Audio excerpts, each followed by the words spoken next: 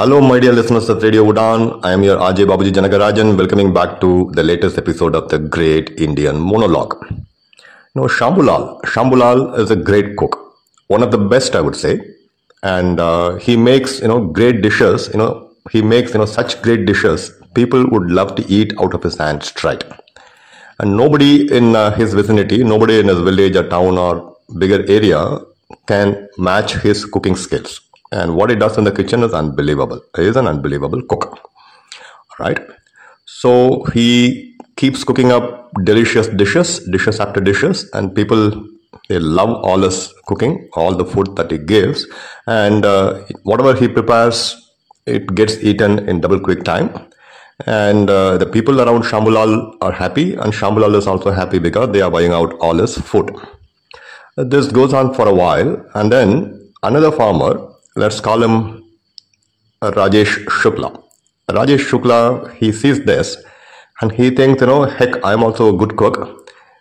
I will observe what Mr. Shambulal does, and I, Rajesh Shukla, will also try to do the same thing and see what happens. I'm sure people would eat my food too. So he starts cooking stuff, may not be great stuff like Shambulal, but there are times when, Shambulal is not able to meet the demands of all the people around him. So obviously some of them who are hungry and who don't have, enough left from Shambulal's plate, they start going to Rajesh Shukla. So over a period of time, Rajesh Shukla also builds some kind of a reputation that, though he is not that great as Shambulal, but he also cooks decent food, which is delicious. So let's go and gorge, let's go and eat. So there are a few more guys in the village and few more ladies who notice this, and they think, this is a great thing to do, and it may also give them a lot of revenue. So they start replicating.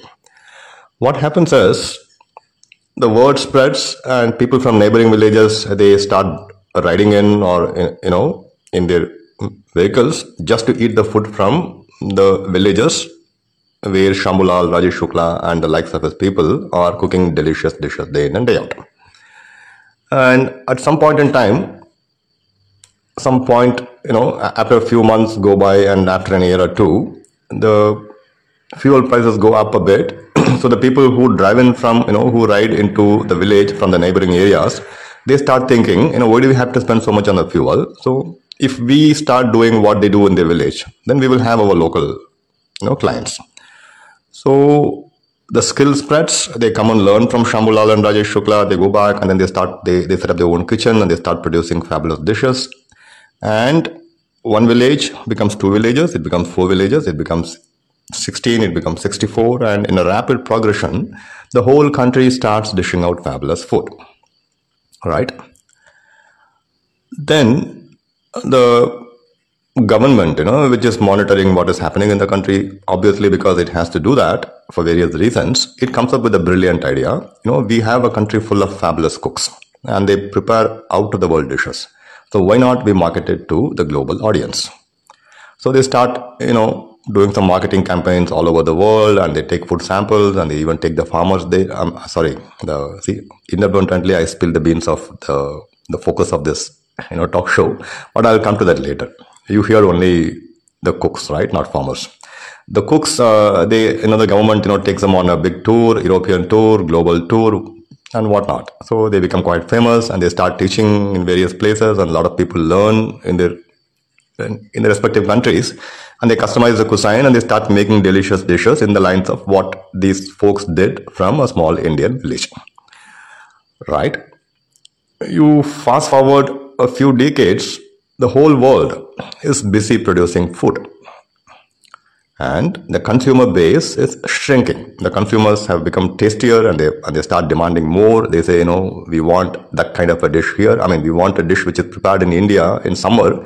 We want it now in America in cold winter because we love to eat it right now because we demand it because we have the money. Right? Somewhere the system starts cracking up. A lot of cooks, in anticipation of the huge demand, they start stockpiling.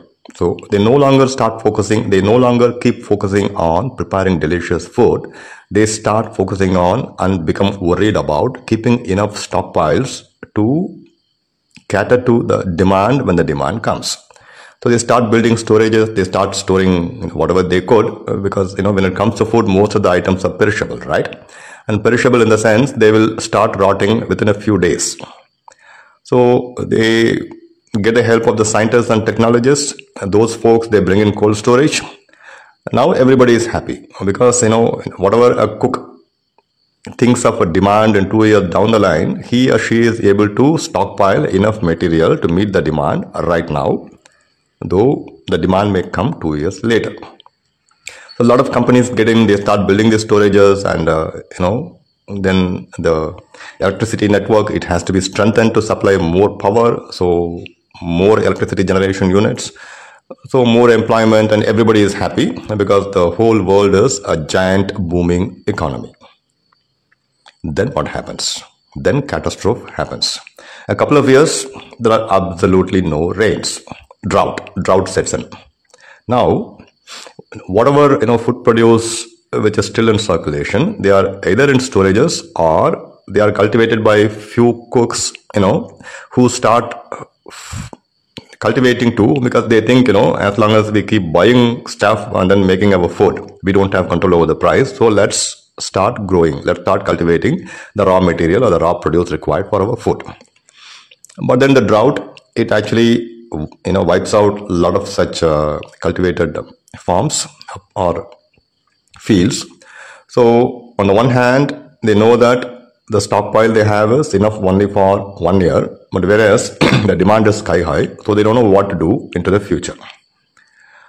So what happens? They start rationing it out. In the sense, I can give you only this much this year, and I can give you some more maybe next year, but double the price. Because, I do all the hard work, I store everything, and let's be fair. I give you a plate of food for, $10 this year. And if you want continued food supply next year, the price will be 20, and the year after it will be 40. So for a brief time, everybody who's in the food business, they keep becoming richer and richer, and the drought doesn't seem to fade away.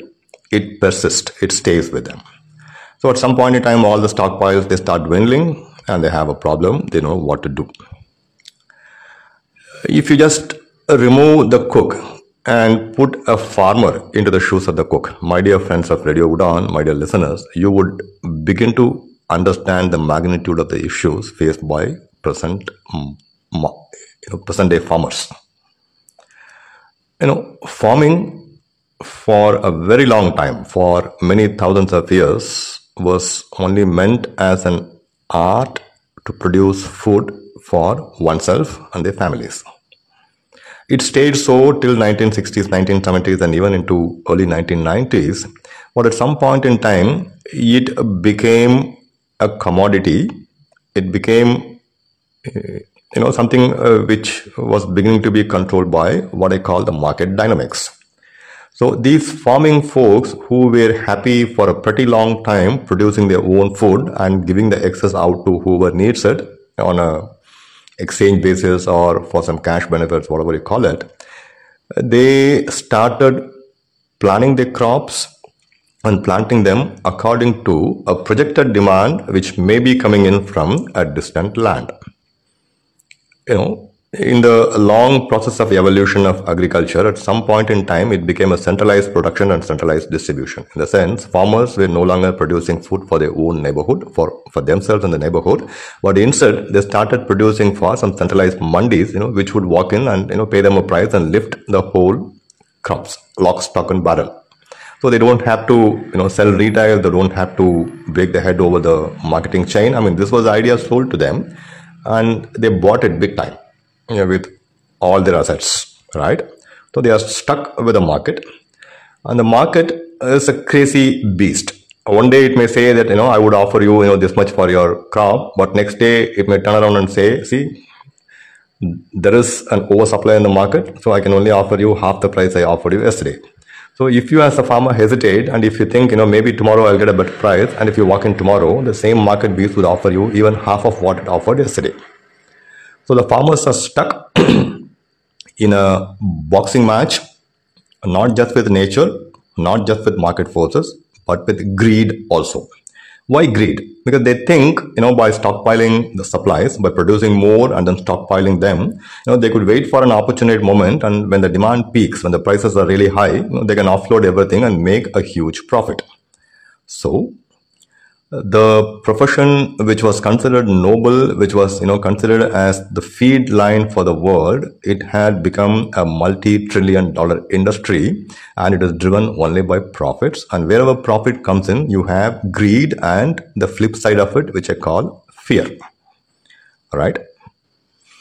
Now, the Shambulals and Rajesh Shuklas, they may not just have to be poor Indian farmers who are, fighting for some kind of a minimum support price in the borders of Punjab, Haryana, and elsewhere, but they are also the farmers in United States of America, in Ethiopia, in Ghana, in Uganda, in Mexico, in Ukraine, in Russia, and everywhere. Why?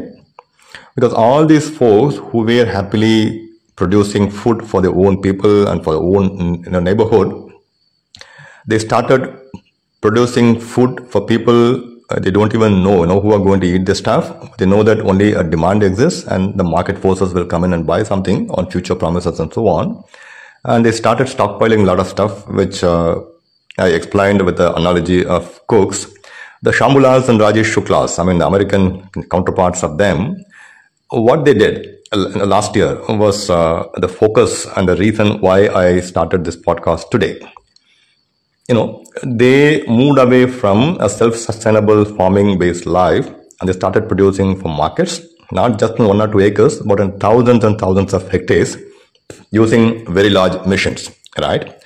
And that too, only single crop like corn or soya bean, very limited stuff, wheat. So they no longer produce a diverse basket of food, but they have contracts, big companies like Cargill, they actually promise to buy the whole produce from farmers if they can produce corn, soya bean or whatever at a predefined price. So they start cultivating only those crops, particularly the corn cultivators of America.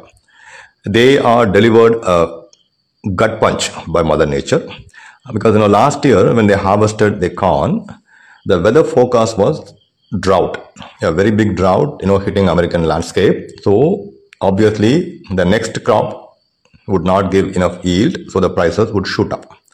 So those farmers, because they produce in excess of what the companies like Cargill and others could buy, they started stockpiling huge quantities of corn.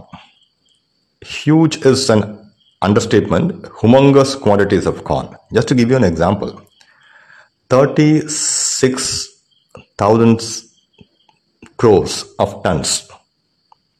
I can't even write the number in my head with all those right number of zeros, which is actually 14 billion bushels of corn, which works out somewhere to be around, 36,000 tons, 36,000 crores of tons of a single crop called corn. So usually a farmer, however big the land holding he has, big in American census, few thousands of hectares. He could store only a portion of it in his own land. And what is happening in American landscape is a lot of big companies, the grain procurers, they have built huge storage areas which could store millions and billions of tons of crop. They are called silos, S-I-L-O-S, standalone huge structures where all you can actually keep on a rental basis. So if you have 100 tons of corn, you can walk into one of these storage areas called silos, and you can deposit your 100 tons. You can get a receipt, and they keep it for you for a monthly rental basis. Every month you pay some rent to keep your produce there. And when you think the market prices have gone up and you can make a huge profit, you walk into the silo, you take out your produce, and then you sell it in the open market at a much higher price. So the farmers of America, they thought, they were smart, at least they thought so, that, we are going to be hit with a drought, so the prices are going to shoot up, so let's not sell anything. So they worked hard to produce tons and tons of corn, and then they stockpiled and they sat tight. They didn't sell anything in the market, or only some portions, and they kept majority of them in stockpiles. The script played out for some time, like the drought sets in, and the farmers were happy. The prices started going up, almost some 25% gain, 30% gain, 40% gain. At this point, most of the farmers became greedy.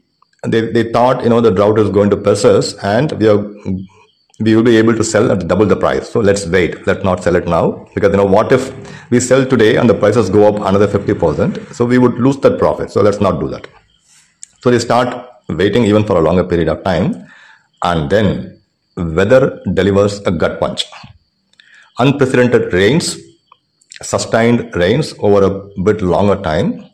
And this year, every single farmer in America has harvested a bumper crop, which means plenty and plenty of corn. But they're not happy because they're already stuck with last year's harvest which they couldn't sell. And because of this overproduction, this bumper harvest, there's a lot of corn available in the market, and the buyers, they haven't increased that many in 1 year, so which means the prices have gone down. So now the farmers are forced to sell to meet out their daily demands, repair work or buying new equipment for the farm by offloading their stockpiled corn at a much lesser price. So on an average, a farmer in America per acre, he makes roughly about $160 loss per acre. If you apply 80 rupees as a basis, so which works out to be roughly about 15,000 to 20,000 bucks per acre. And they don't cultivate 1 or 2 acres. They cultivate thousands of acres, which means their losses are running into crores and crores of Indian rupees or even US dollars. Why this? This is the greed. The greed which is coupled with market forces, which moved our farmers away from their original purpose or original profession of producing food for a self-sustainable life and to supply the food to the local economy. The market forces moved the farmers away from that and brought them into mainstream, into the global market, with the idea of an Indian farmer supplying his grains to an European customer. Now, weather played spoil sport, the whole thing collapsed, and this problem is aggravated because the corn, what they produce is mainly for livestock feed and it's mainly for feed purposes, for feeding the cattle, and the corn would be ground, made into fine grinds and then fed to chicken and so on. And it is not meant for consumption by human beings. So at some point in time, because of poverty, these grains may be bought at very high prices for eating purpose by people who need it the most, but the main purpose was not.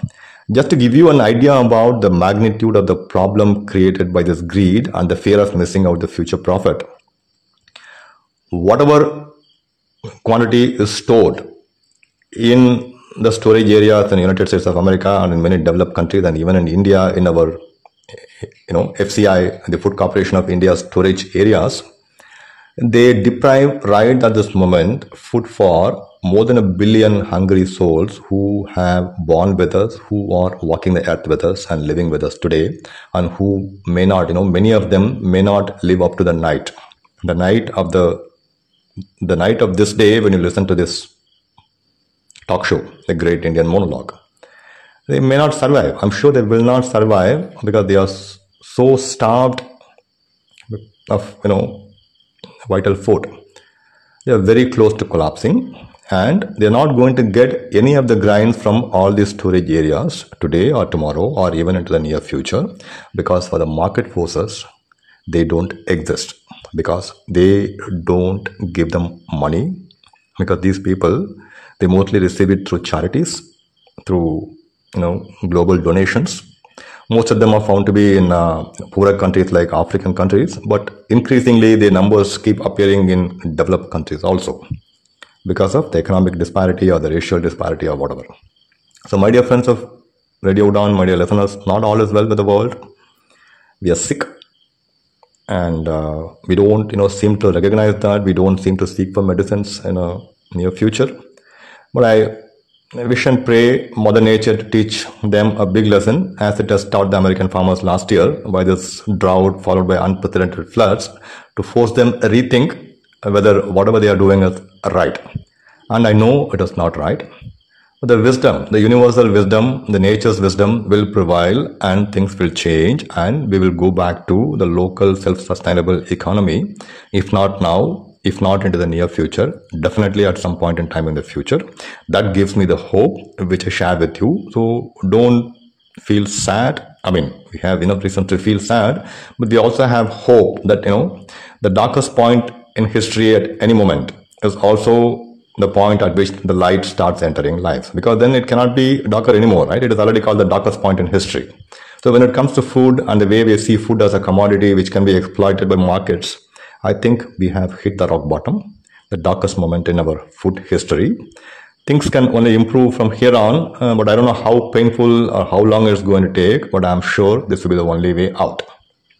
Thank you for listening, my dear listeners of Radio Udon, my dear friends. I wish you a very fantastic springtime. Spring is already in the air because of the screwed up weather pattern. The flowers which used to bloom in March, April in my city, they already started blooming in January, February. So let's get prepared for a rough ride on the weather front till things settle down. But I'm sure we will ride out this storm intact with our heads and hearts high, with our hearts filled with kindness. Kindness for fellow human beings and all life forms which walk this earth along with us. Stay blessed. Stay tuned for another episode of the Great Indian Monologue. I'm signing off. Your RJ Babuji Janakarajan. Bye-bye.